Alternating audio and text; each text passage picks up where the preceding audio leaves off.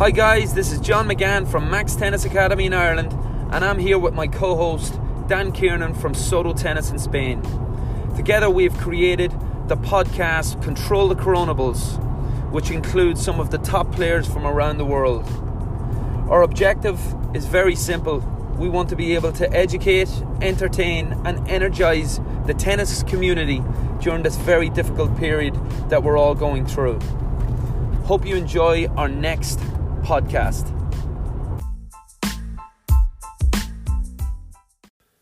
Welcome to episode 10, and what a cracker it is today. I don't need to say a whole lot. We're talking about a multiple Grand Slam champion, an Olympic gold medalist, the first ever Wimbledon wheelchair singles champion in 2016. A great guy, an inspirational story, Gordon Reid. Enjoy. So Gordon Reid, lovely to have you on the show. Welcome. Thanks for having me, guys. Look forward to having a wee chat with you. No, it's a pleasure. Magic to have you on, Gordon. Thank you. So a little introduction. You don't need a whole lot of introduction, I'm sure, to many. You're our first ever world number one to be on the show. You're our first multiple Grand Slam champion. We have had Grand Slam champions, but not multiple Grand Slam champions. And you're also our first Olympic champion, to have on the show, and gold medalist. Unbelievable, looking into all the things you've achieved in the sport, and it's fantastic to have you. So a big welcome from myself and John on Control the Coronables. Great to have you. No, thanks a lot for inviting me on. I've seen what you guys are doing, and trying to keep people entertained and energised during this period, and I think it's a great thing. So I'm happy to be a part of it. No problem. Gordon, how are you finding this period during COVID-19? Well, I think like a lot of people, it's just feeling a bit strange at the moment. I think the weirdest thing for me, and I think a lot of people that are involved in the tennis world are in the same boat here, that this is probably the longest period of time I've been in the one place for about 10 years of my life. So it's something that I'm not used to at all.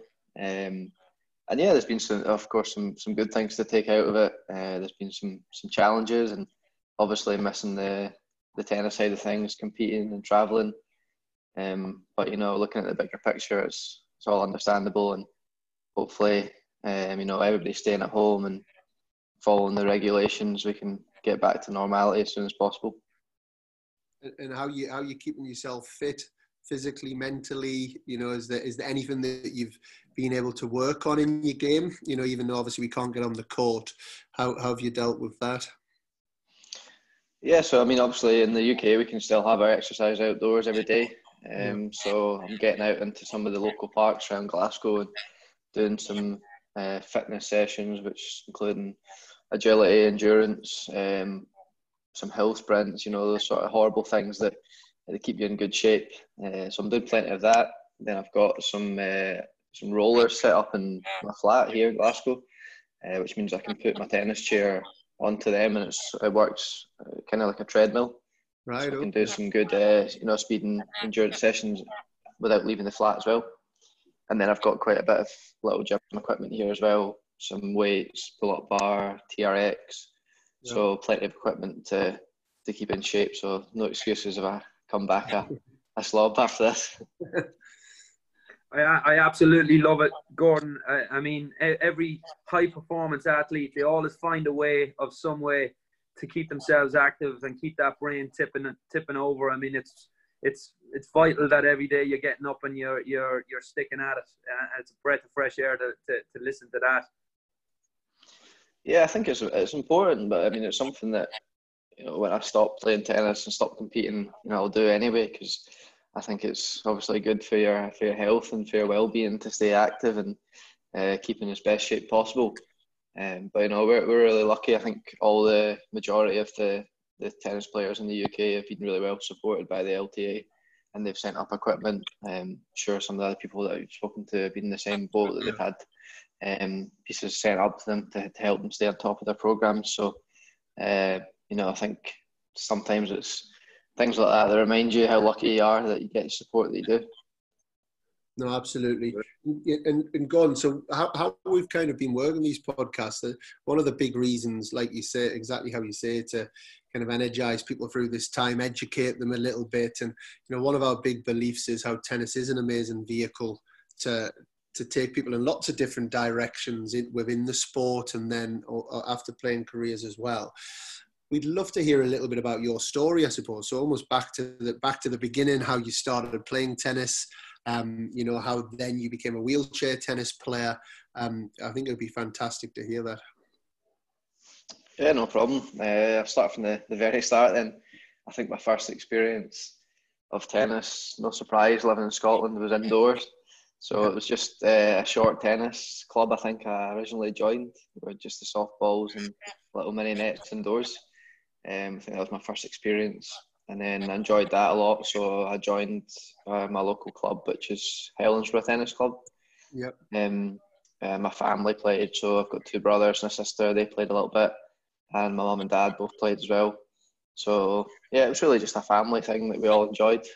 And then, yeah, probably just like any kid, I just played as much as I could, local coaching sessions, and during the summer I'd just be down at the tennis club every day, playing the little daily tournaments and the summer camps and those sort of things, because, you know, my family are all there as well.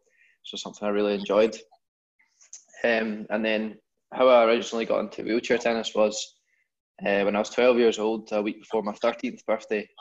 I was just, you know, I was really healthy. I was really active as, you know, a tennis player. I played a lot of football, did a lot of other sports, athletics, gymnastics, anything I could give my hand to, I tried. And then, yeah, a week before my 13th birthday, I was out with some friends. We went back to my house and I went to stand up from a chair, and my legs just completely gave way underneath me. And originally we all thought it was hilarious because, you know, 12-year-old kids not fearing the worst, just thought, we didn't really know what was going on, but it was just funny because I couldn't walk 10 steps in a row without buckling over. So we had a bit of a laugh with that. And then, you know, my friends were all going back out again, and I tried to join them, and it was ended up I had one arm around one friend, one arm around another, and trying to get to the bottom of my driveway, and I just couldn't even walk 2 steps. So my mum called me back in, phoned the doctor. He said, oh, you know, it might just be bad cramp from some training or whatever. So, you know, just rest and get some hot cold on the back of your legs. You should be okay. And went to bed that night, okay. Woke up in the morning and felt okay. And then just through that next sort of 7 or 8 hours that next day, my legs, I just started getting a lot of bad pains from like the feet up to sort of waist. Yeah. And then at the end of the day, I was completely paralysed from the waist down, and I was taken in an ambulance to A&E in Glasgow to start getting some treatment. Wow. And what? So what was it? What did it? How did someone come on so quick? So after about a week of tests, you know, lumbar punctures, MRIs, all different kind of blood tests and stuff, they ended up diagnosing it as a condition called transverse myelitis, which is a neurological condition, which is totally random. I think it happens to about 1 in a million people, so it's quite unusual. And it's basically when your immune system, instead of attacking a virus that you might have or an illness, it attacks your own spinal cord, and then that spinal cord swells up and damages the nerves in the spine, and then that's what causes problems to your limbs that are affected. So then I spent 6 months in hospital in York Hill Children's Hospital in Glasgow, where I went through rehab and just the recovery really of the condition. And then, yeah, after 6 months, I was released from hospital, but could go home because for example, my house, my bedroom's upstairs, so I couldn't get to my bedroom. So my house had to be adapted a little bit. And yeah, I think sort of it's, you know, it was obviously a really tough time for me in hospital, but actually it was the period of time moving home and getting home and trying to get back to normal life that was the most difficult, because you realise that every single thing you do in life, you're now going to have to adapt and change. Absolutely. And it's what an inspirational story that you've gone through that, and then you've dealt with it. How long did it take for you to get into a headspace where you'd accepted what had happened, to be able to then obviously move forward to be having such a successful career that you're having? Well, it probably took quite a long time, to be honest. I think I think it's like losing anything. It's almost like dealing with the grief of not having it anymore. Yeah. So obviously there was a period of denial, period of a bit of anger, trying to blame people, but there's nothing to blame. And then eventually, you come to accept it and come to terms with the situation you're in and just make the most of it. So, it probably took me a few years to get to grips with it. And, as a young kid, it's a difficult thing to come to terms with. But sport and tennis was a big part of helping me through that. And, I started playing wheelchair tennis just when I was leaving the hospital. So about 6 months after I originally had the condition. So that was a big factor and helped me get through it and get over to the other side. And even just, going to a wheelchair tennis club in Glasgow and seeing the other wheelchair tennis players there and seeing what, they could do in a court and how happy and, how great characters they were, even though they had a disability. That was really inspiring for me. No, absolutely. And how was playing tennis in a wheelchair for the first few times after being, obviously you played tennis at a pretty good level up until then. How restricting did it feel? How, what were your first experiences of that like? Yeah, it was quite a mixed feeling, because part of me was just, overjoyed that I was back in the tennis court and back involved in the sport that I loved. So, part of me loved it. And then another part of me almost was so frustrated by it, because I was so used to being able to just step out of the way at the last minute and, retrieve a ball, or, obviously I wasn't very strong still in my upper body at that point, so I couldn't move very quickly around the court, and I wasn't used to being in the chair, so I wasn't very fluid. So it was difficult, because a lot of things I could have done before when I was playing tennis, I couldn't do anymore.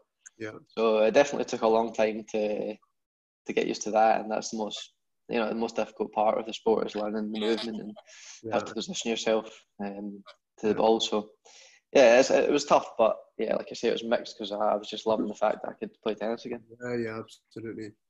And how quickly did you become good? And I guess, when did you realise that you were pretty good at it as well?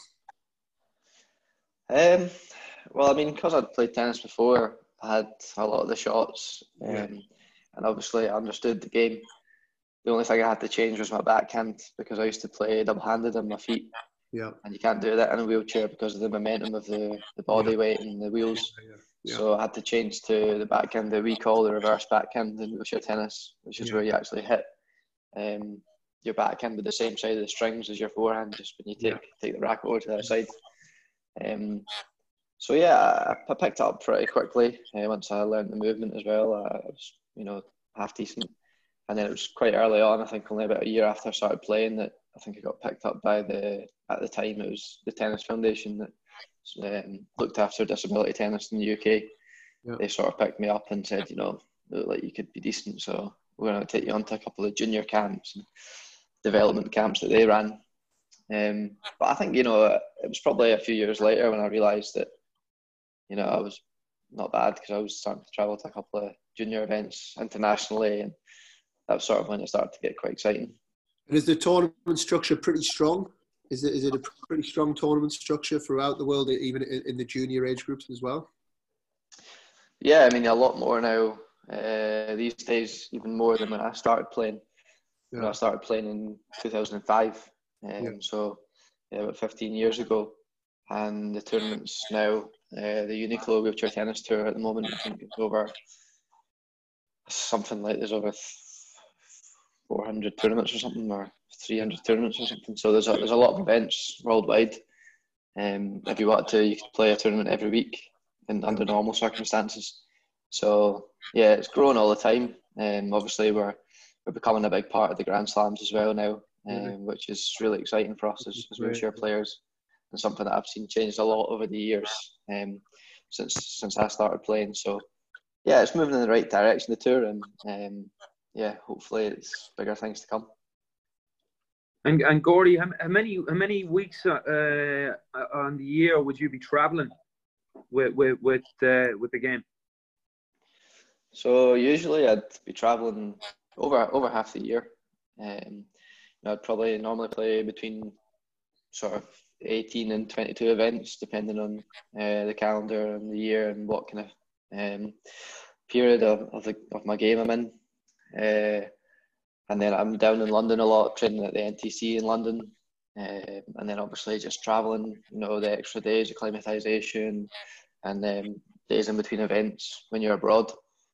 So yeah, there's a lot of traveling involved. So yeah, that's why this period of time it's been nice in some ways, because I'm not used to being able to have a routine at home. But yeah, also getting a little bit restless now because I'm not used to being in the same place for such a long period of time. And when you're at home, what would your daily schedule look like in terms of your training? Yeah, so every day is obviously a little bit different. It's a combination of on-court, obviously tennis training, where I'm doing that up at Stirling University. So we've got a really good setup there. It's the national centre for Scotland. Obviously one of the national academies, the GB National Academies, is now based there. So I've been lucky to link in with those guys a little bit recently, come into some of their sessions and have a little bit of access to the coaches there. So I've been really fortunate with that. And yeah, it's just a nice environment. You've got the scholars there, the uni players, the uni squads that I join in with as well. You've got some of the top juniors there. So it's a nice atmosphere to train in, and it's not too far from where I live as well, which is perfect. And I've seen, Gordon, I've watched you play, and I remember the first time I watched you play, it blew me away how fast your racket head speed was. Like, it was like, I felt like I was watching Rafa, and the left, and that for me, absolutely, you are the Rafa of wheelchair tennis. So for people listening, with the training, who are your practice partners and sparring partners? I know actually before this, because I coach Ali Collins, a Scottish girl, I know you know Ali. And Ali had said, "Oh yeah, I used to play with Gordon a bit when we were younger, and and used to talk about that as well." So, can you explain to the listeners, I guess, how that practice session works? You're obviously playing with able-bodied tennis players, and then how the practice works, because obviously you have the two bounces, they have the one bounce, and yeah. Yeah, so obviously one of the difficult things for us as wheelchair players is there's not as big a pool of players, especially at the top of the game, as you'd have in able-bodied tennis. So for me, being in Scotland and being really the only professional player up here, it's not possible for me to train with other wheelchair players when I'm at home. So that's why I use a combination of some squads training, and then obviously just individual sessions as well, which can be tailored around what I'm working on. But yeah, I'm involved in the university squads. So really, it can be a range of level. It can be from the first team, sometimes playing with some of those guys, to fourth, fifth team players. To get some match play under my belt. That's good level of tennis as well up in Stirling. So a combination of working with them, and then really the perfect sort of training partner for me, if I don't have a wheelchair player, is usually juniors around the age of like 13, 14. Because at that age they're not too tall and hitting the ball too hard for us. And obviously one of the things that is a big difference is the serve and return. We're sitting lower and the trajectory is different. So that's one of the more difficult parts for us. So if the kids are a little bit smaller, then that makes it a little bit easier for us. And just obviously their speed around the court is normally more similar to ours, and the pace of the ball as well. So yeah, I think it's just being creative with sessions, and the coaches I've worked with in the past have been really good at setting those up to to work on specific things that myself and also the person that's on the other side of the court is going to gain something from a session.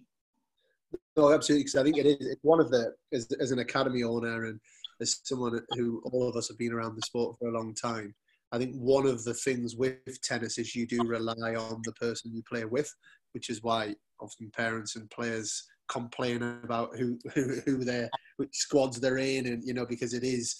Whereas with a sport like golf, swimming, different things like that, there's actually no impact to that, and so it's always a challenge. Would you? I know you touched on it there.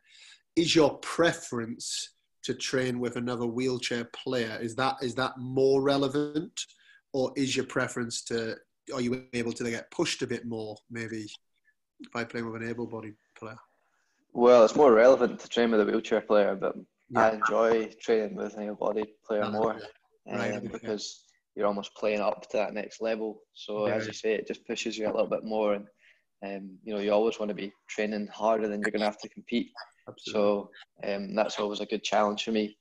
And yeah, I know you mentioned Ali. I used to train a lot with Ali when she was probably about 13, 14. There was a really good squad of juniors coming through in Scotland, the types of Eddie McHugh and Ewan Lumsden, Maya, those sort of guys. There's a really nice little squad of players that I used to train with back then, and sometimes still do with some of the juniors now. And another great thing about training with kids that age is, they have respect, but they still want to kick your ass. So, the competitiveness is there, and they're not taking it easy on you because you're in a chair. They want to hit winners past you, which is perfect because that's what you need to train against. That's awesome. It's absolutely awesome. So I have to move at this point into 2016 because what a year that was.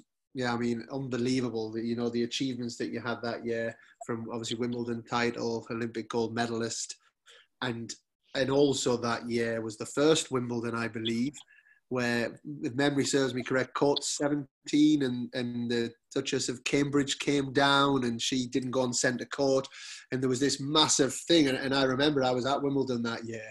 There was a really big buzz around the wheelchair sport, and then yourself winning, Andy Murray winning for Scotland. There was just so many things that happened.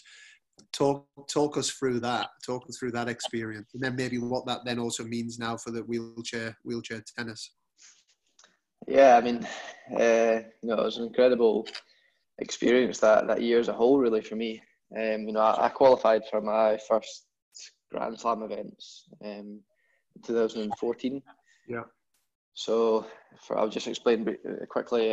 In the Grand Slams for wheelchair players, it's normally a draw of eight players for the men and women. So that's the top 7 in the world, and then one wild card. So it's obviously really difficult to qualify for. Yeah. So it took me a while to achieve that. And then 2015, I had quite a bit of success. I won my first 2 doubles Grand Slam titles in 2015. Yeah. But, I felt like I hadn't really achieved what I'd wanted to achieve and perform to the level I wanted to perform in the singles at the Grand Slams. So I worked a lot on the psychological side of my game, sort of during 2015, the latter end of that. And then, went out in 2016, won my first Grand Slam singles title in Australia, and made the final of Roland Garros, lost in the final there. And then, Wimbledon came along, where in 2016, that was the first time we had a singles event for wheelchair tennis. So it was obviously a really historic moment for our sport and for the players involved in it. To go there and be the first winner is something that's really special because Wimbledon's got so much history, and be able to add to that and be the first name in the champions board is something pretty amazing for a home Grand Slam as well. I've got goosebumps thinking about it. It's just unbelievable. And what did you because that was, in reality, that was probably the first time I started hearing your name a little bit more mainstream. Obviously people in the tennis world would have known about you and what you're doing, but it felt like you became a different level of name and almost celebrity at the end of that. Did you feel that? I know. I definitely noticed a shift. Because Wimbledon is the tournament in the UK, isn't it? When it comes to tennis, it's the one time of the year where everybody wants to watch tennis and is interested in it.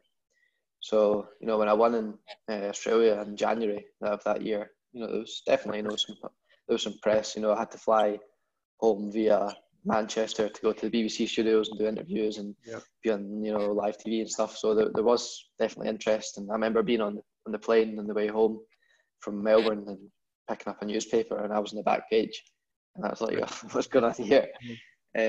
So there was interest in it at that point, but it was a whole new level when it came to Wimbledon, and actually being the British event and having the success there. I think people, for me the best thing was how much people were just enjoying wheelchair side of the sport, and Yeah. how much positive feedback there was with the quality of the tennis and the levels of entertainment. I mean, that's one of the most important things for me anyway, as one of the wheelchair players, is to entertain people and for them to see that we're great athletes. So that was definitely a big shift at that moment. Yeah, Gordy, I have to shadow what Dan said. I've got goosebumps here listening to you. It's just an unbelievable story listening to this. But I have to also say that the elephant in the room about Scottish tennis. I mean, it's unbelievable what you guys have done over, the last, decade or so. You've yourself a Grand Slam champion. You've Jamie Murray, a Grand Slam champion. You've Andy Murray. You've the likes of, numerous other players like Colin Fleming, etc. That's gone and played for the country. I know Elena Baltasha. I know she's passed away. She's, I think, also from your neck of the woods in Scotland as well. What's the secret? I mean, you guys are just. I mean, it's unbelievable what you guys as a nation have done. Yeah, I mean, it's a pretty incredible feat to have so much success from such a small nation in a small part of the UK. I wish I could tell you the secret. I don't know it, unfortunately. There's nothing we've got bottled up here, but I think a part of it is, I think in general, a lot of Scottish people have a lot of passion around what they're doing and a lot of tenacity and determination, and a kind of will to to strive to fight and challenge themselves. So maybe that's something to do with it.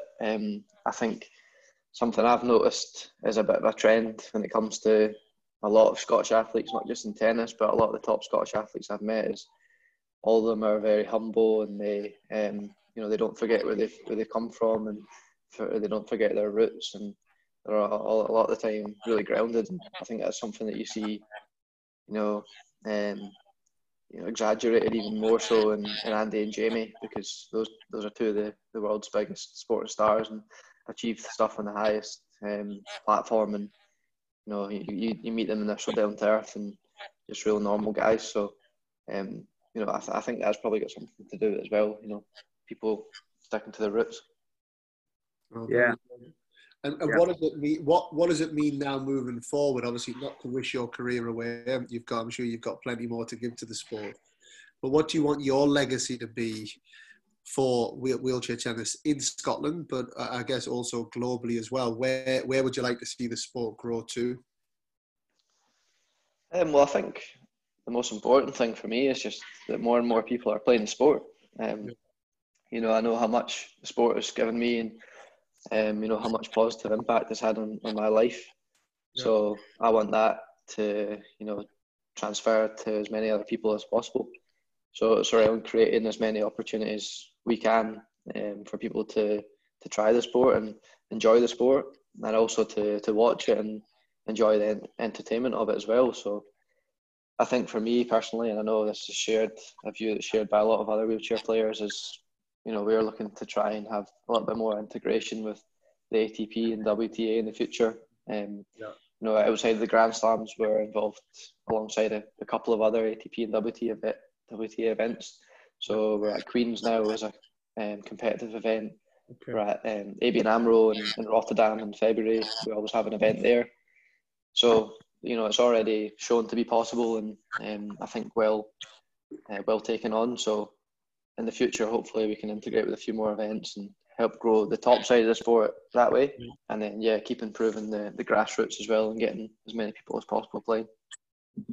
Well, in 2016, you said you were at BBC, were doing interviews. You've now moved up in the world. 2020, you're on a podcast with Control the Corona Bulls. I mean, things are seriously moving here. We've made the big time now. This could be it. This could be the moment that it really goes global. And what about yourself? What does your career look like after you play? Is that something you've thought of? Yeah, it's a good question. People keep asking me that more and more these days, and I'm wondering if I'm starting to get any grey hairs or anything, because I'm only 28, so You're not I'm hoping pushing. that I've got a few more years left in the tank yet. But yeah, obviously, as your career starts to move on, and that it's going to be, you're not going to be there forever. We can't all be Roger and playing till we're 40 and beating everybody else. But I'm not too sure what it entails afterwards yet. It's something that in probably a couple of years, or during the next couple of years, I'll have to take a little bit more thought to and decide what I want to do. But I'd love to be involved in the sport in some capacity, and help move the sport forward, and help other players that come through. So whether that's in coaching or working with the LTA in some way or another, I wouldn't be against anything like that. So I think keeping those options open maybe would be great. And then I might look to do something away from the sport as well. Before I went full time, I was at university studying psychology, which is something that still interests me. So I would maybe consider going back and getting a degree.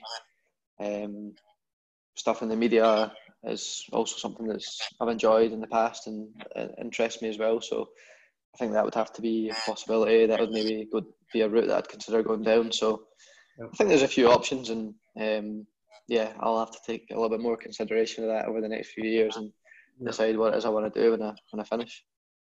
And I'm sure once you step back from the career, and I have no doubts that there's lots more that you're going to achieve as a player, you'll realise the magnitude of what you've done, and from the outside looking in, it really is. When somebody mentions wheelchair tennis, your name is on the tip of everyone's tongue, and I'm sure it's not the time to start reflecting too much on that now, I'm sure, but that is going to absolutely open many, many doors, so you can certainly be very proud. It's inspirational listening to you, and there's lots that can be achieved, and I'm sure we'll make a little push here to get yourself, Andy, and Jamie together to do something as well. The fact that you three from Scotland have achieved what you've achieved, there has to be something that comes together with you three as well.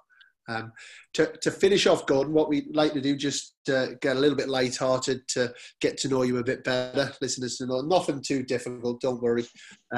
Just quick fire round. We try and say 3 seconds per answer. The longest so far was a 7.5 minute answer by somebody. They didn't quite stick to the rules, but as much as we can, sticking to the rules. So, doubles or singles? Doubles. Your favourite slam? Wimbledon, easy. Rangers or Celtic? Rangers, easy. Yeah, Rangers boy. No questions asked. One rule that you would change in wheelchair tennis? 2 points for a drop shot winner. Serve or return? Serve. And no sitting on the fence here. The most important question of the lot: Andy or Jamie? Oh, it's difficult. This could be the longest answer. I'll go with Andy. Andy was the one I watched first, so I'll stick with him. You've given doubles to Jamie as well, so there's we'll take it. Love them both. Gordon, you're an absolute legend. Thank you. Honestly, it's been amazing to listen to you, and I'm sure giving people the opportunity to hear your story, it's inspirational. And if it gets an extra few people that are going through a difficult time themselves, that feel actually, do you know what, this is a sport that I can take up. I'm a massive believer in there's always opportunity that comes from bad things that happen, and never has that been truer in listening to your story. So thank you very much. Yeah, I think that's something that I've learned over the years. Sometimes the most difficult times or the most difficult events in your life are the things that can open the doors to the best things or the most positive things in your life. So, I think you mentioned it before, there's always positives to find out of any situation. And I think with all the negatives that are going on at the moment, I think there's always opportunities to find positives out of it. And I think with things like this, I think a lot of times you see the best side of humanity come across. So hopefully, as a world sort of population, but also in the tennis world as well, hopefully better things come out of this, and we come out as a whole. So yeah, I'm just hope everybody's staying safe at home, and I think you're doing a great job with this podcast, keeping people entertained and people kind of together in the tennis world. So credit to you guys as well, and thanks for having me on. Thanks, Gordon. Thanks very much, Gordon. Thanks a million for coming on.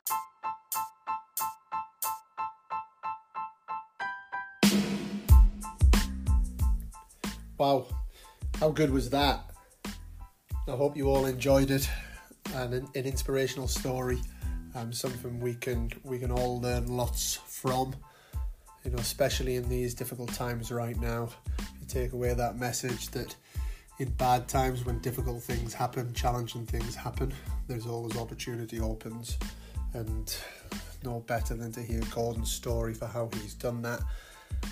I want to say a big thank you to Gordon for coming on to the show and inspiring us all with his story, and I hope you can all take a lot from that.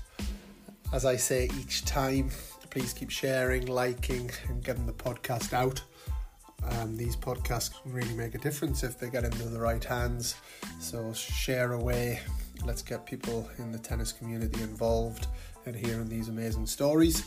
And reach out to us if you want to hear anyone, then we'll certainly be getting in touch and trying to get as many people as we can onto the show to continue entertaining you, energizing you, and educating you through this time. My name's Dan Kiernan, my co-host John McGann. A big thanks for all of you for the support.